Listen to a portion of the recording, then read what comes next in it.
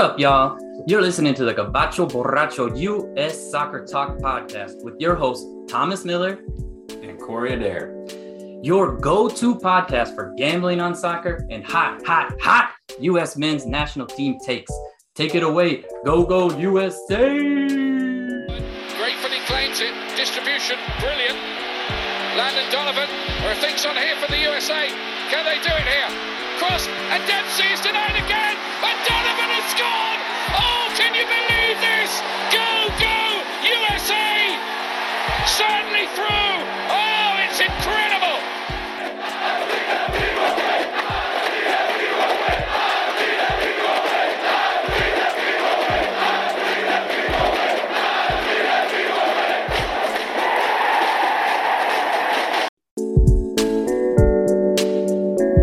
What up, y'all? You're listening to the Gabacho Borracho U.S. Soccer Talk podcast with your hosts, Thomas Miller and Corey Adair. Your go-to podcast for gambling on soccer and hot U.S. men's national team takes. Take it away. Go, go, USA! Gratefully claims it. Distribution, brilliant. Landon Donovan, there are things on here for the USA. Can they do it here? Cross, and Dempsey is denied again, and Donovan has scored! Oh, can you believe this? Go, go, USA! Certainly through! Oh, it's incredible!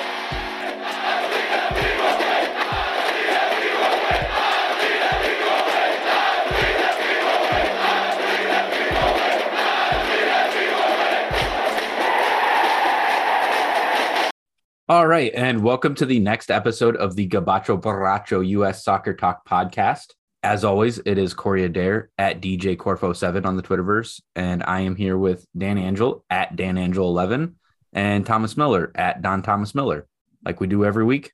How we doing today, guys? Good. Yep, doing all right. Watching two Iowa games at once. One's going. Watching your one true love, Caitlin Clark, I'm sure. Yeah. She's the Iowa Livy Dunn, and I swear I can't go 72 hours without you texting me something about Caitlin Clark. I mean, can you blame him? She's really freaking good. She is good. Oh, dude, that was we talked. I don't know if it got on air last week, but it's like why wouldn't she come back for another year next year? I think she has another year, and I really think they can make more money in nil deals than they do at WNBA because I looked it up and it was like average salary for WNBA is like 60,000 or something, maybe 40. I don't know, something like that. There's players making less than $10,000 a season. Well, the and max contracts 244,000 or something like that. I'm almost positive that any major college player, female basketball player, is making way more of that in nil, right? I mean, I wouldn't necessarily say way more than that, but I'll say that if you're one of the big sports in college, which obviously is football, men's basketball, I would throw volleyball and women's basketball as the other two, right? Maybe baseball at certain schools. Lacrosse at certain schools. Hockey for sure. But now you're getting into a hyper regional thing. True. Right. Yeah. Lacrosse is huge in the Northeast. Correct. Hockey is huge in the Northern Midwest. Yep. And in the Northeast. Wrestling is huge in Tornado Alley into the Rust Belt. Sure. Those are regional. Yeah. I would venture to say that Caitlin Clark at Iowa specifically, especially with her fame, like with the way that she is represented and perceived in Iowa City, I bet you she could hit around the median market in NIL. Not even just in Iowa City. I mean, she's from West Des Moines. Yep. She's from Iowa, plays at Iowa, but like went to Dowling. Yeah, we see things about it all the time where like if Corey, if you like read local newspapers or anything, like regional newspapers, like she literally has like a following that's like nationwide. It kind of reminds me of what Lexi Sun had for Nebraska volleyball. Right. A lot of people followed her, and I think she hit 6 digits in NIL for her senior year, and she was like a rotational player at that point because of all the recruits that John Cook brings in, just the juggernaut. Which makes you wonder what somebody like a Jordan Larson or a Sarah Pavin would have done if NIL had been around when they were playing. Yep. Yeah. But Caitlin Clark's, I would say, better than both of them. and has a following. I don't know. Jordan Larson was pretty damn amazing in volleyball. I think she played for the U.S. national team. Yeah. No, On a college level. Caitlin Clark will be an Olympian. She'll be a WNBA All-Star. Sure. I don't think there's anything like anybody would argue that. I mean, like she's got Steph Curry type game as a female. And right? I also think she has, in the military, what they call time and grade, right? She has been a superstar for long enough now to where everybody knows her name. Yeah. And that's where NIL just sells itself, right? Mm-hmm. You have to pitch NIL to recruits and then they just don't have a game. She literally just shot an air ball. I was hyping her up, but good. I mean, I'll say LeBron, have your opinion of what you want. He's tweeted about Caitlin Clark, major movers and shakers in the social media world and the world in general have noticed her game. And I'm going to put it like this, man. DeColdis Crawford came out with a commercial without ever even seeing the field. So, yep. And he transferred. That's what I wanted to know. Yeah. Yeah, he did. Are those commercials they're still going to air? What? Because they paid so much for those commercials, dude. He's down at La Tech now, so I'm sure he'll get a commercial made down there. But the point I'm making is that the NIL can make money for people who've never even played. It's almost like a snowball effect, right? You make the snowball at the top of the hill, you push it down. The ability to make that snowball bigger is your stardom. And Caitlin Clark is in full-fledged stardom mode. So I would be very curious because I think NIL has to be reported publicly eventually because numbers keep coming out on that type of stuff. So I would be very curious to see what she's currently making because if she came back for her senior year, I can almost guarantee you with her reputation, she could bump it up at least 30-35% from wherever it's at right now. Yeah. So I think you're onto something. I think it's worth watching. Yeah, that's the other thing. I don't know what else. Dan, maybe you can help me out. I mean, who would even be the WNBA players making max contracts? Diana Taurasi. Yeah. Is she still playing? I don't even know. But that's a very low. That's a very, very low salary. Yeah. I really thought it was higher. I couldn't imagine it being only about 14 players in the WNBA earn more than $200,000 a year. Elena Del Don earns $235,000 a year. Skylar Diggins, same thing. Yeah, there aren't that many highly paid women. Yeah. So I think that really does open the door for NIL in women's college basketball. I think that could actually. Typically things happen in a chronological, sequential, linear motion, but that sport might be the sport where it happens in a reverse effect, where stars make more money on NIL in college and it forces the WNBA to make changes. Yeah. Yeah. Which would be great. I think all women's sports kind of fall into that because college softball is watched more. I don't even know if there is a professional softball league. There was for a while. Yeah. I don't know either. And, wrestling, volleyball, there's no professional volleyball league, Right. So if they're making money there, I don't know, sign them to a 10-year contract and let them play. only 55 players in the WNBA make six figures. Wow, that's pretty wild, man. Yeah, this was last year's number, so it might be more now, but and it's crazy. It's on national TV every weekend. At least 2-3 games when they're in. And it has NBA backing. Yeah, it has NBA backing. How much they have to be making a lot of money to put a game on ABC. You know what I mean? Wouldn't you think? Well, I mean, the XFL and the USFL also put their games on ABC, Fox, and they're not making a lot of money. I've been watching great entertainment though. I've been watching the Welcome to Wrexham, and the average player in the National League, which is the 5th division in England, soccer, makes $50,000 a year. Right. And some players make probably as much as the top WNBA stars. I mean, it's crazy. There has to be TV money that could be allotted to them. I just think, I don't know. Yeah.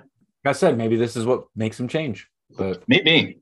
Yeah, maybe. But at the same time, I mean, the WNBA is just not going to inspire the kind of fans that women's college basketball will, because people are going to care about Iowa women's basketball. people are not going to care as much about the Chicago Sky. It's just not going to happen.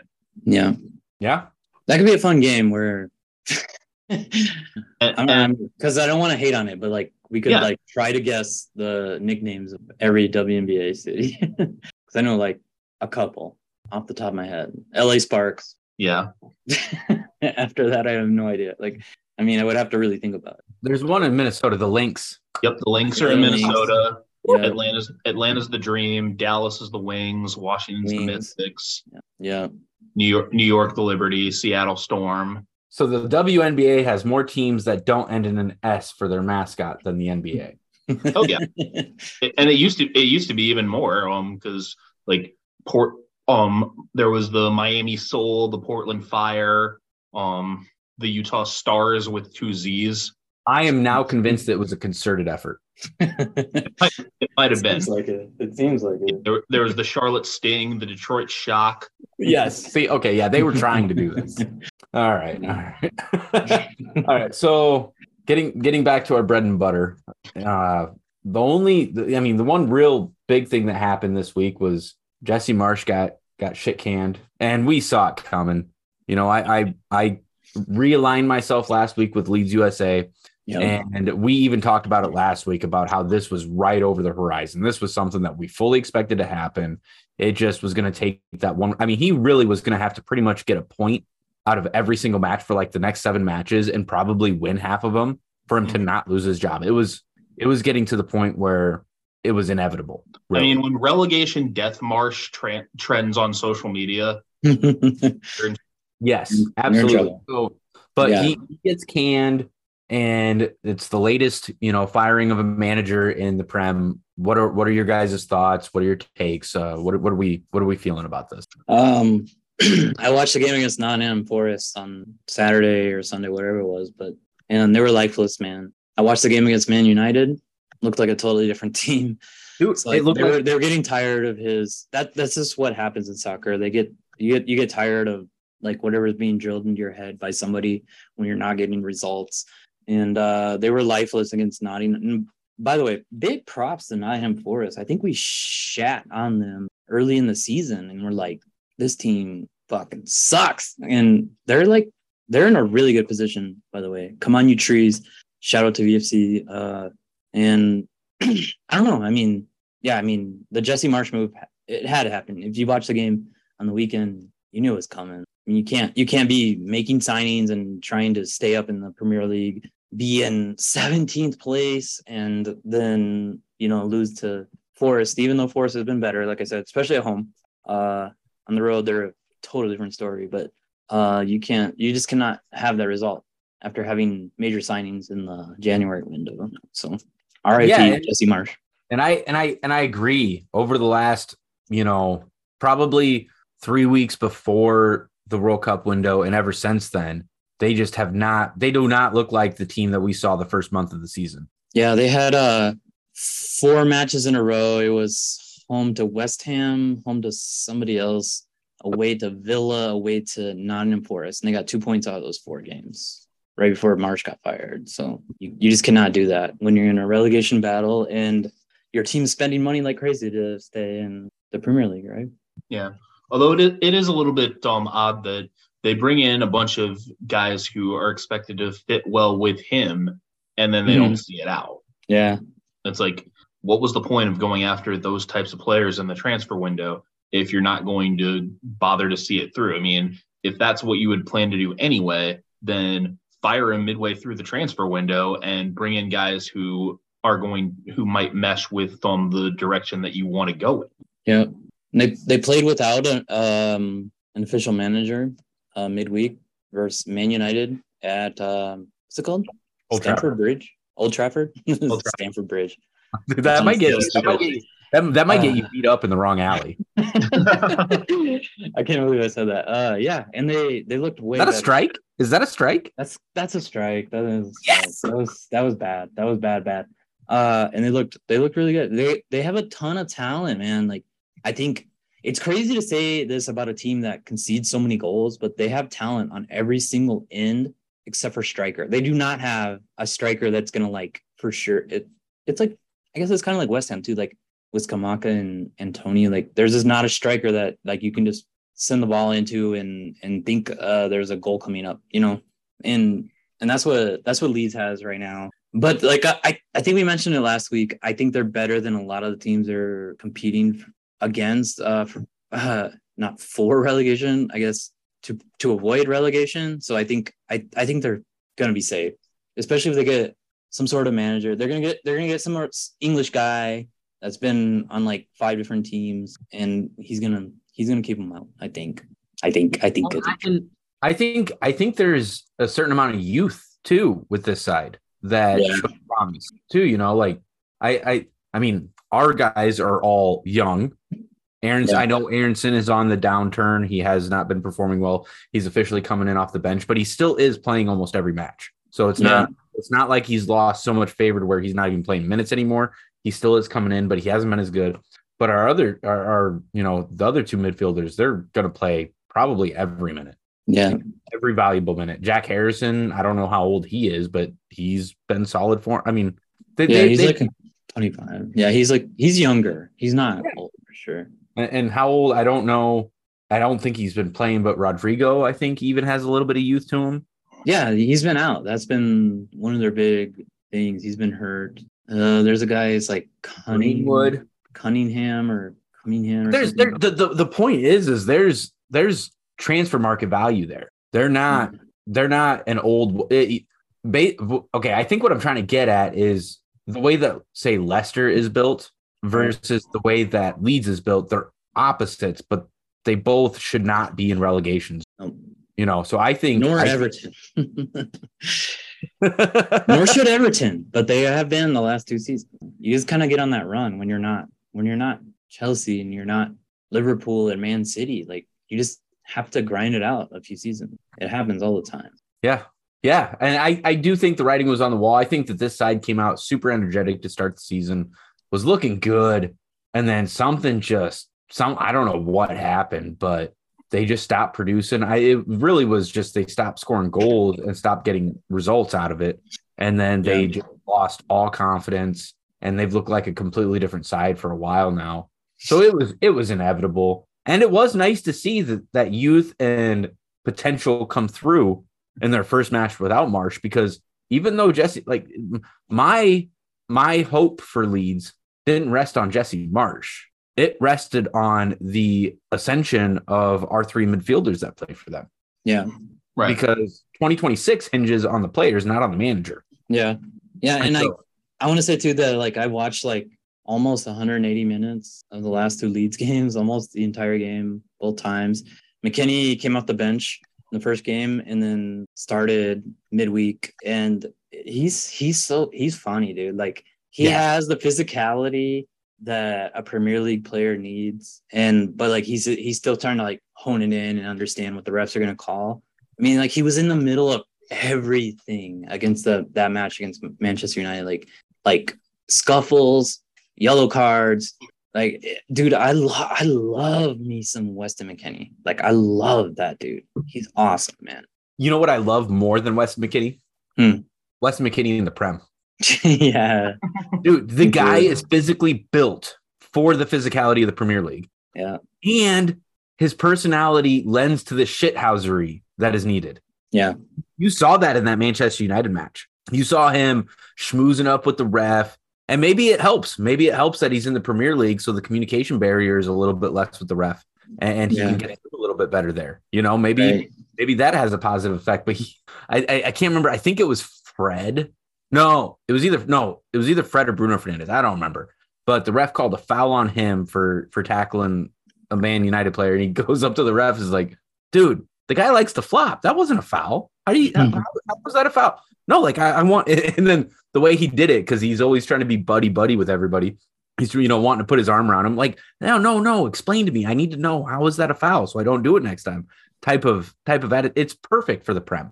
Yeah.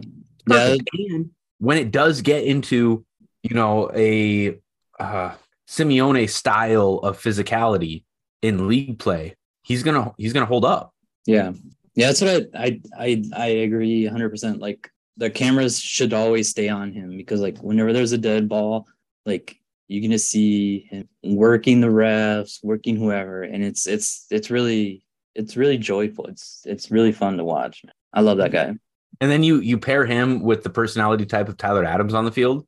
Yeah, dude, it's perfect. Yeah, it's perfect. That his move was what really, I know nothing lasts forever, so I know eventually these guys are going to be gone off of Leeds. So I'm kind of stuck after that. But get to watch them two play together for a club it's just, I love it. I love everything about it. Yeah. And it is wild that, I don't even know if we said it. I mean, there was a point in the second half, 70 minutes on or somewhat, first Man U, all three Americans were on the pitch at the same time. Yeah, there's actually a really cool photo too, where all three of them are converging on Fred. All three of them are in the same photo. You had Aronson, McKennie, and Adams all in the same photo, an action photo where they're all converging on him. And it honestly, I'm a broken record at this point.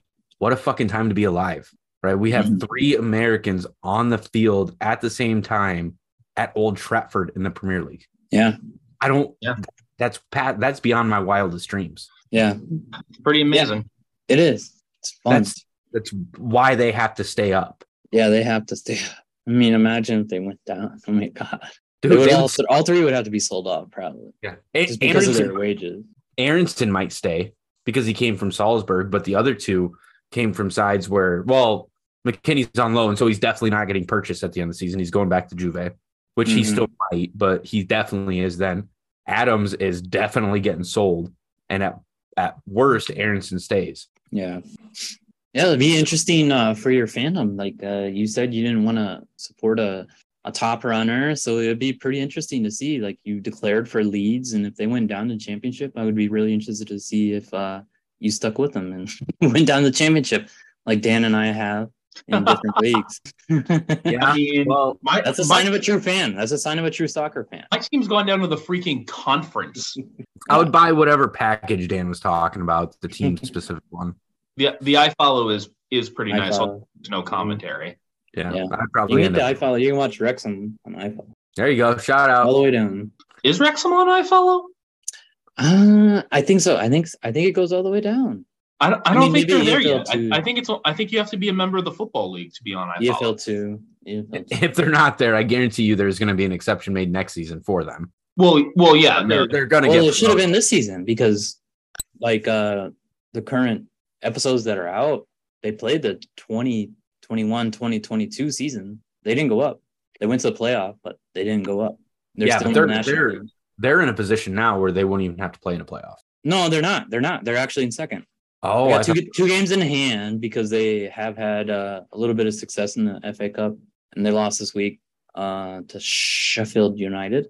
And so they got 2 games in hand, but they're 3 points down from the automatic qualifier. So like right now they would still be in the playoff, but there's a ton of season to be played.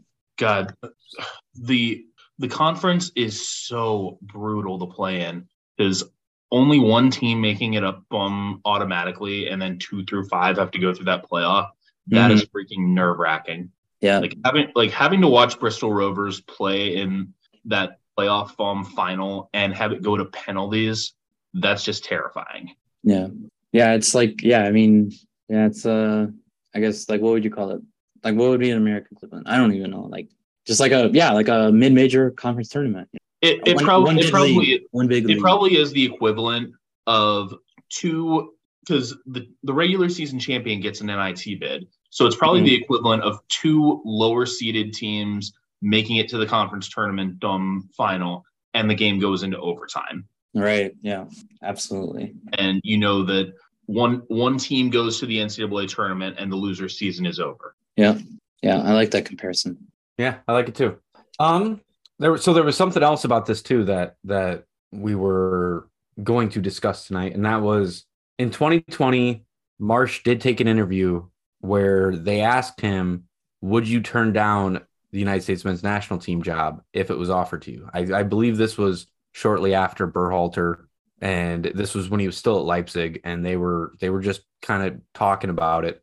And in that interview, he said, no, I don't think I could turn it down if he was ever offered. He said that would be, I believe the quote, and I'm paraphrasing here, was along the lines of, "This talent pool is too intriguing and my style of play fits too well for me not to want to be a part of that experiment." So I'm going to throw it to you guys. How do you feel about that? Because we still don't have a coach. Mhm.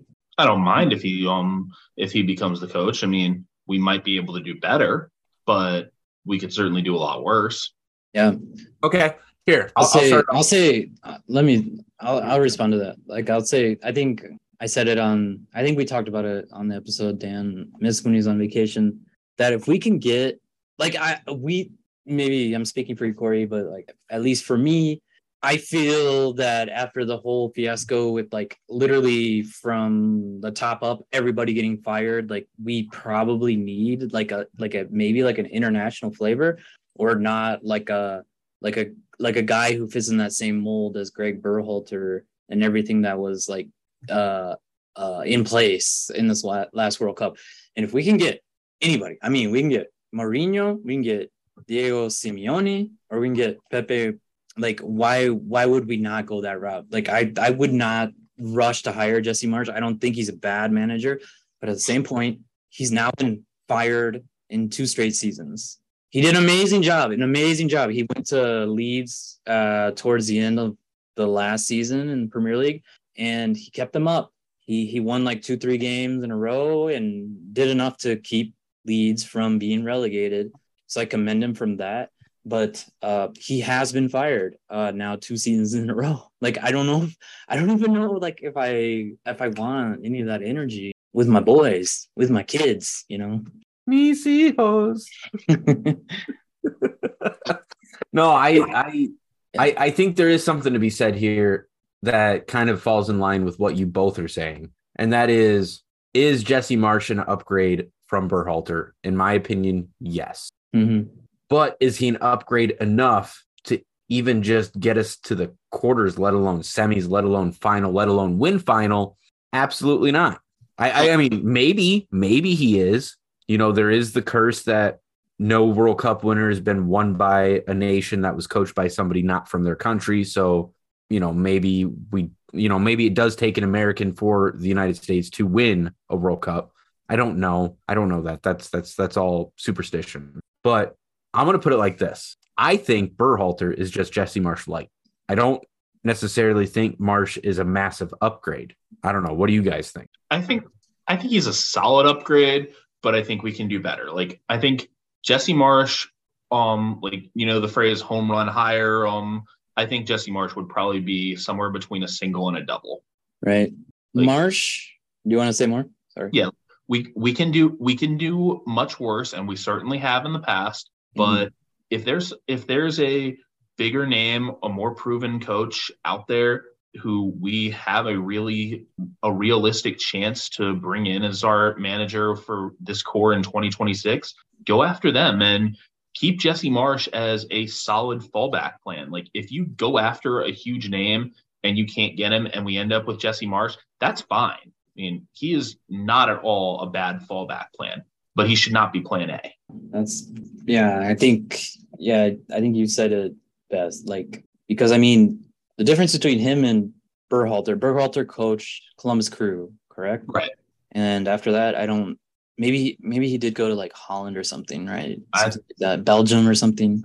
But I mean, Jesse Marsch worked his way up the ladder, even if it was in the Red Bull system. But I mean, and then he's been exposed to, like, you know, he went to Leipzig, got fired. He went to Leeds. Now he's been fired. So he has failed at those 2 levels, which are very difficult. I don't really put a whole lot of stock in that. I mean, he got fired, but did he really deserve to get fired? I mean, it seemed like just kind of an impossible situation overall, and I don't really think that it was necessarily his fault either way. I'd put a little bit more on him just because of the way they played at the end of last season and the way they started the season. No, I mean, look at Leipzig. Like they lost like 1 match after he was fired last year. But like that actually was not what I'm saying. I'm just saying that he got to like the pinnacle, like probably the You're saying that exposure, just even being exposed. Yeah. Different styles. That makes him hands. I mean, neck and above better than Berhalter. Berhalter got the job on, I don't even know what grounds, non-relative nepotism probably and stuff like that. But like, I think Jesse Marsh is a huge improvement. But like Dan had just said, like if there is a bigger name that we can get who's international, I mean, that's where I would go. So I have two quick things to say about this. I couldn't agree more with everything you're saying, and actually, I want to kind of use Dan's analogy there. I like that. You say Jesse Marsh is somewhere between a single and a double. I would give him a ground rule double, bases clearing double. No. Ground rule double. Okay. And I would give Berhalter a walk. He walked. I would say Berhalter is more reach based on an error. Either way, I guess the walk does take a little bit more skill, but maybe the pitcher just came out, and he's not warmed up yet. You never know. Yeah, I mean, hit bat. Hit by pitch. That's what I was gonna say. It's base loaded, hit by pitch, walk off. You can get to first base on an error or a walk without doing anything off of negative results of the other person. You don't do anything. Well, actually, not completely true. You can't get to base on an error without putting the ball in. See, and I don't even necessarily think you can give him that credit. Okay, so I would say Thomas is right then. Hit batsman. Yeah. He got hit by a pitch because a walk takes some skill because you have to at least have the discipline not to swing, whereas anyone can stand there and get drilled in the back once. Yeah. That's fair. I think I would give Berhalter enough credit to say that he could stand there and tell himself not to swing, and then he won't swing. Don't swing. It's like the really bad kid on your little league team. Like, don't swing. Don't swing. Oh, this conversation is giving me straight up Rookie of the Year vibes. That's a mix. It's a mix of Rookie of the Year and Space Jam. Yes. Yeah, absolutely. But no, what universe are we living in that this is now 2 podcasts in a row where I've made a movie reference that people actually will get? Yeah, I know. Dan's catching up. Yeah. Florida has changed you, Dan. Oh, I don't know about everybody else. I like New Dan. Oh God. But no, there was something else that you guys had just talked about too, and that's if somebody better. I mean, I want the home run. I don't want the base on balls. I don't want the first or second, the single or double. I don't want hit by pitch. I don't want walk. I don't want error. I want at least a triple that he earned, a home run, let alone in the park home. Like I want somebody real. Oh, if he can get in the park home run, let's hire that guy. Well, and that brought me to the next thing that, I want to say one thing real quick. Like, I think if we all flash back to when Jurgen Klinsmann was hired, we all thought that, like, oh, we got that home run, right? I mean, when he was hired, dude, it flamed out bad. Yes, but long-term effect of hiring Jurgen Klinsmann has been. He changed the federation. That's true. That's true. His long-term effect is going to be felt for the next 20 years. Yep. So he was exactly what we needed at that time. Yeah. Easy comparison. I'm hoping Matt Rule is what we need right now. Like, I would say like, if it was between Jose Mourinho and Jesse Marsh, I might pick Jesse Marsh because like I don't know if he's coached on the national team level. I don't think he has, but he has like a tendency to burn things to the ground by the time he leaves. And like, I think Jesse Marsh would take the job so seriously that he wouldn't do that, But I mean, if there's some other big names, if it is Pep Guardiola, if it is Diego Simeone or whoever, then I think I would lean towards the big name. Those situations. Yeah, I can totally respect that. He has a total. I'm doing everything I possibly can to get you into as much trouble as I possibly can on the way out. Yeah. He has that toxic X type of to him. But I am going to ask this: out of the names that we did throw around that day, what side? And this is random. This isn't on the list. But what side? What manager right now do you think is most likely out of these top 5 to 10 managers? Which one of them is most likely to not be wanted by their club enough to leave to be hired by the United States? Dude, I'll go back to what I said that day. I mean, I really see Atletico de Madrid going in a different direction. They've had Simeone forever now. They've kind of stalemated, like at the best, like they're kind of almost rock bottom with him at this point. Like, I think he's gone, man. And if we're gonna wait until June or July to hire somebody, if he's out there, like the only thing, like they say Tata Martino didn't get the job because he didn't speak English. I think Simeone speaks English. I don't know. Like I'm pretty sure he does. Like I don't know. Like he lived in Europe for a long time, so that was exactly why I brought it up too, because your feelings on Simeone there, I feel really similarly about Klopp. During Klopp, do you think I could see him getting dismissed. They've been bad this year. Not necessarily dismissed just because of, you know, him finally winning the Premier League, you know, that taking them 30 if that years. happens. If it happens. Yeah. That's all they really have to play for right now. They're so far out. I'm saying him winning it a couple years ago and it being the first time in 30 years. Oh, okay.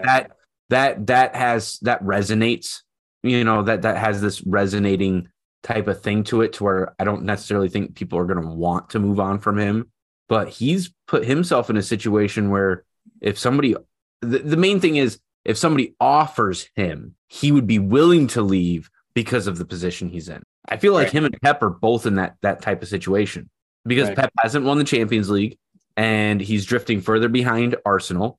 Klopp has hit a brick wall and they're not moving anywhere towards winning the league this year. And they're not moving anywhere towards winning Champions League. They don't look like a good side this year. Typical to him being their manager. I think both of those names and Simeone too, are names of managers who've been underachieving to this point where if somebody offered them, they might take it. Right. Yeah. So that was my random thought because I felt like Simeone fit into that type of category perfectly, like exactly what you were saying there, Thomas. What about somebody like Steve Cherundolo? Not enough experience. Not enough experience. I'm on the same with him. He just started. Yeah, like, he's a name that's been thrown out. Like, if we're hiring an American coach, it needs to be someone who has coached in more than one place for multiple years and preferably has coached both in the U.S. and in Europe. Which I think would be Jesse Marsch. If we're going to hire a U.S.-based coach, it should be Marsch. You're probably right about that. Right. Like, no matter how much we're shitting on the idea of him and making it sound like a mediocre hire, if we are going to stick with an American manager, I feel like it has to be. I agree. Him or Claudio Reyna. Just kidding. No. Just kidding. Good Lord. Let's go full Toxico. But I don't know. Is there anything more that you guys want to talk about on that whole topic?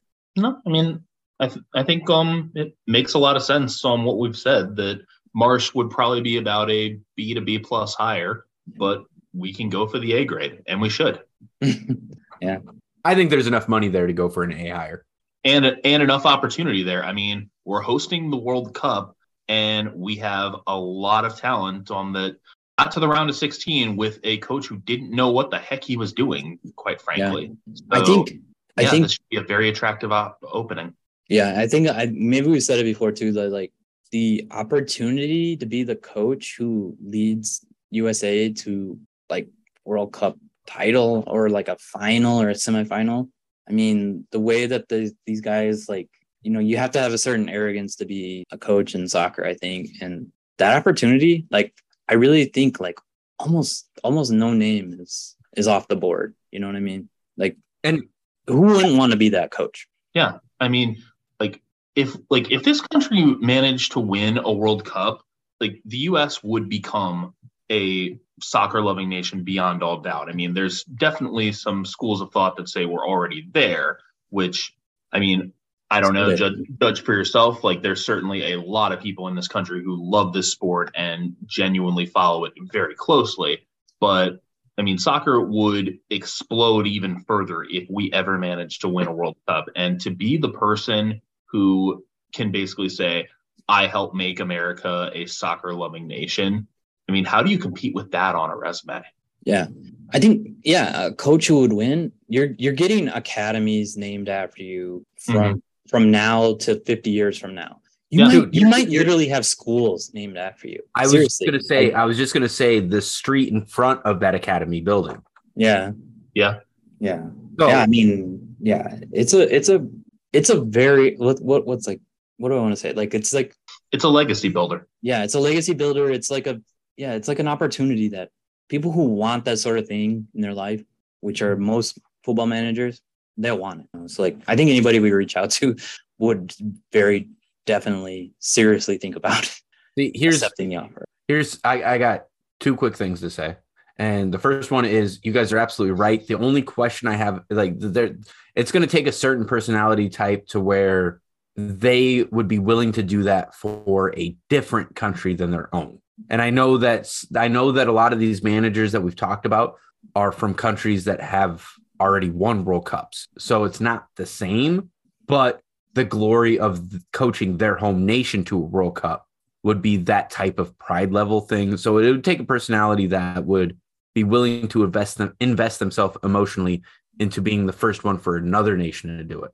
And that could take some uniqueness. Now, where I kind of go opposite was the second part there, which is, if we do this right and we make that Grand Slam hire, it's almost, and this ties into what Dan was saying, it's almost like an investment on the future. Because if we can get a Simeone or a Mourinho or a Klopp or a Pep, doesn't matter who. At this point, the name doesn't matter. We get to that level, make it to a World Cup final, because the one thing Americans love to root for is a winner, unless they win too much, and then we love to root for the underdog. But unless they wear the red, white, and blue. Like, if they wear USA across their chest, it doesn't matter how much they win. I mean, I was just saying in general. I know. But by that same token, do you know anyone who roots against USA basketball? No. And I was going to say we're track and field. We're the perpetual underdog in soccer too. True. So it's this double whammy. It's the red, white, and blue. We're the underdog. We've never been here before. So if we could get there, let's say we should honestly pay more money than what we have for the right manager, because once we get there, the revenue just explodes. The top just pops off. Right. No, we're sponsored by Nike. We have all the money in the world. Yes, we do. But I'm talking about rate of, ROI, income based for the United States men's national team versus what we spend on a manager. I'd be cross that threshold, because I can promise you what Dan said was right. What you're saying is right. We get to that level, you reach God status, you reach Michael Jordan status. Yeah. And just a quick answer, I don't think it has to be necessarily Diego Simeone's from Argentina, Jose Mourinho's from Portugal. They both have that sort of thing where they're like, look what I did. I did this for you. I'm the chosen one. I'm the chosen one. I did this. Look at your country now. Thanks to me, I can be 100 years old and do the Zlatan shit. People are still gonna remember me. They're gonna be like, everything changed when Jose Mourinho became a manager. Heroes are remembered, but legends never die. Yeah. Yep. True. R.I.P. Field of Dreams. That was Sandlot. Strike two. The Sandlot? Yes. No, that's Field of Dreams. No, it's when he has the dream where Babe Ruth shows up. Remember, kid, heroes get remembered, but legends never die. Oh, okay. All right. Field of Dreams had a similar thing. I don't know. All right. Let's move on to our picks. All right. So let's go ahead and get to our picks for the weekend, following week. I've got games from Saturday all the way through Monday. And I'm going to go ahead and start it off with a single line item. And this is on Saturday. And I'm going to take Arsenal and Brentford, both teams to score at -105. Yeah, that makes a lot of sense. Like it. I'm going to do a single line item from Saturday too, the early kickoff in the Premier League. The over 2.5 goals has hit in each of Chelsea's last 9 EPL Saturday day matches as a favorite.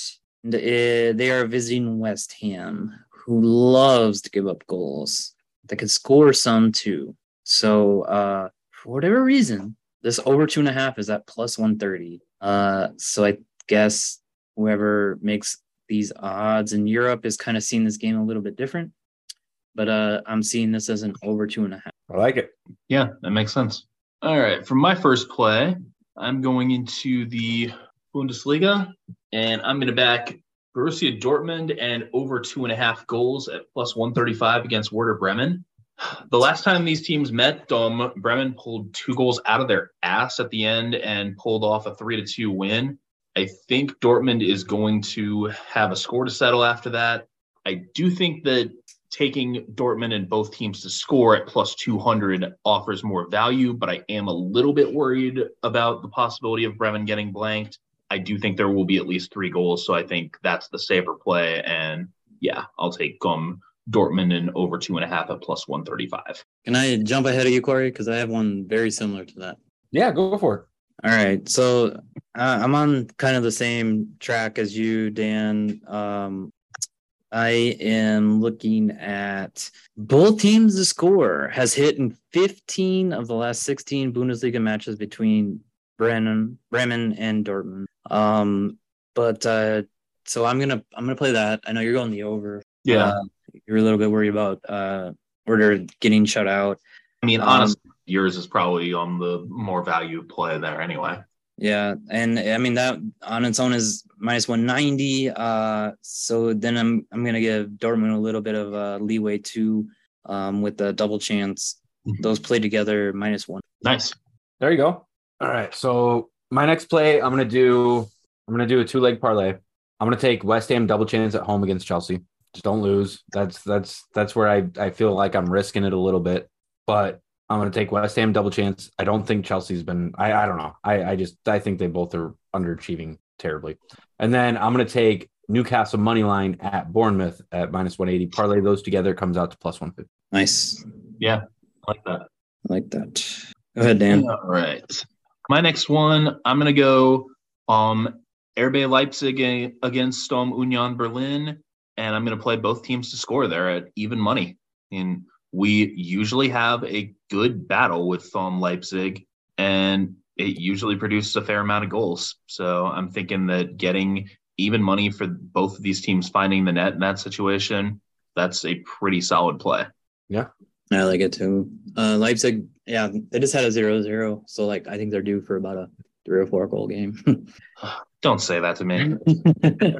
I mean, we're sitting 1 point out of first place, but they're 3 points behind us.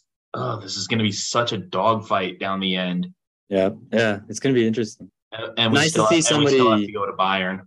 It's nice to see whoever it is, even your teams, Freiburg, somebody. I mean, Freiburg just got killed this last weekend, but somebody who's not Bayern Munich. Yeah. Anybody. Bayern Munich versus the world. Come on, somebody else win. I don't care. It'd be fantastic to see anyone else. Yeah. For my next play, I'm going to take that Arsenal Brentford both teams to score line. I'm going to parlay that with Manchester United money line at Leeds. I know we spent a lot of time talking about Leeds. I think that Manchester United is in a position where they're really trying to push, and I think that this could be a little bit of revenge. That money line is -110. If you want to play that by itself, you parlay them together, it's plus 272. Sounds good. I agree with you because they just drew. It's the rare league back-to-back. They just drew Wednesday or Tuesday. 2-2. Yeah, and I think Manchester out for blood. I think they have bigger and better goals, and I think I like that play. Yeah. This one is in the EPL as well. The last 3, I'm gonna look at Crystal Palace hosting Brighton. The last 3 EPL matches where Crystal Palace has been at home.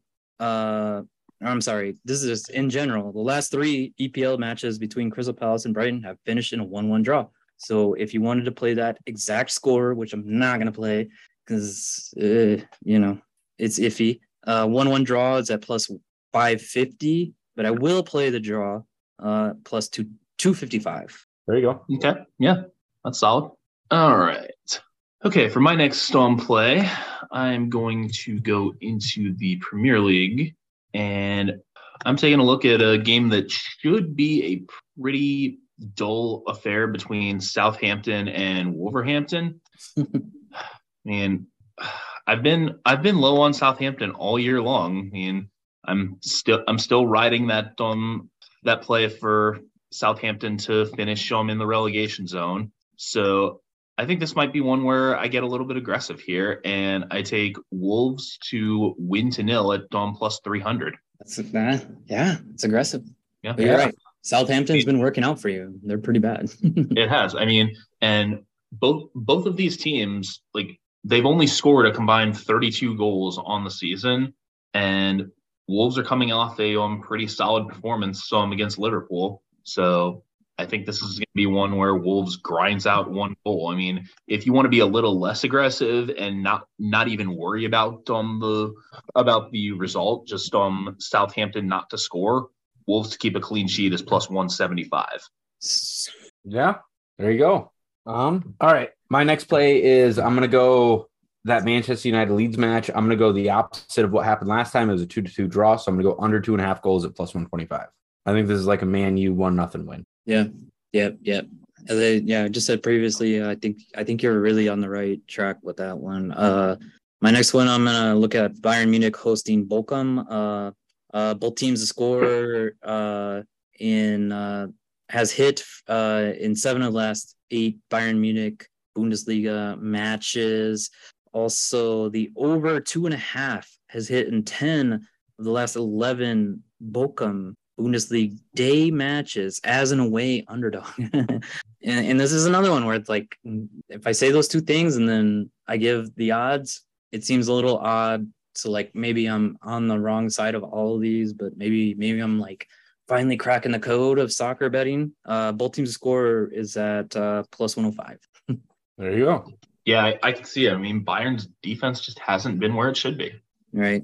All right. So for my next play, I'm going to go with Fulham to win to nil at plus 220 against Nottingham Forest, because Forest have just 3 goals away from home on the season. So I think going to Craven Cottage is going to be a task that's a little too tough for the visitors here. I think Fulham comes out with a pretty comfortable win. They've tended to beat the teams that they should beat, and with Forest doing next to nothing on offense away from home, a win to nil play makes a lot of sense. Yep. Fulham's 2 points off European play, only 6 points off Champions League play right now as we stand. And wild. In Nottingham, I mean, like I said, they're feeling kind of safe right now. So I really I love that play 100%. I think I'm going to tail it 100%. I love it. All right, and for my last play, I'm going to go I don't know what the name of the derby is, but Liverpool Everton. I'm going to go under 2.5 at even money. Merseyside derby. I knew that. Strike 76. No, that is not a strike. That's a strike. Merseyside derby. Just kidding. Go ahead. Agree to disagree, but I'm going to go under 2.5. I just think both of these sides have been so bad at scoring goals. I know their defenses haven't been playing well either. It just screams rivalry rock fight. Yeah, I like it. My last one, I'm going to look at Barcelona taking a trip to Villarreal. Barcelona has won each of its last 15 La Liga night matches. This is a late kickoff on Sunday, 2 p.m. Central, 3 p.m. Eastern. I believe that's around 10 o'clock in Spain. And then another thing I want to throw at you guys, both teams' score market has failed to hit in 7 of Villarreal's last 8 La Liga matches as an underdog. And they're a big underdog in this. They're plus 320 even at home. So I'm going to pair those two together, which is Barcelona to win. And I'm going to throw, just because the under 2.5 seems super risky to me, I'm going to just tack on the under 4. That still gets me to plus money at plus 114. Barcelona to win, under 4.5 total goal. There you go. Makes sense. All right. So for my next one, I'm starting to figure that if Bristol Rovers are going to play like this, I might as well at least make some money off of it. So, because, I mean, the past 4 matches, we have just been horrendous. So I think I'm going to have to go with Lincoln City to score at least 2 goals, because our terrible defense has popped up again. And the last time we played Lincoln City was back when I was on the cruise. We scored 3 goals that day. We lost by 3. 6-3. Yes, a 6-3 match. So yeah, Lincoln City over 1.5 goals plus 120. Love it. Love it too. All right. Well, I'm all fresh out of plays. What about you guys? I'm out. Yeah, that was my last one. Right. mean, come on, I went into League One. I'm not gonna come up with anything after that. Yeah, we need some National League plays. Oh God. Wrexham future to win the league. Love Wrexham. Um, Notts County, I believe, is in first place right now. yeah, I think you're right. Yep. Solid squad. But all right. So with that, we will let you go, and we will see you next week. All right. Bye, guys. Peace.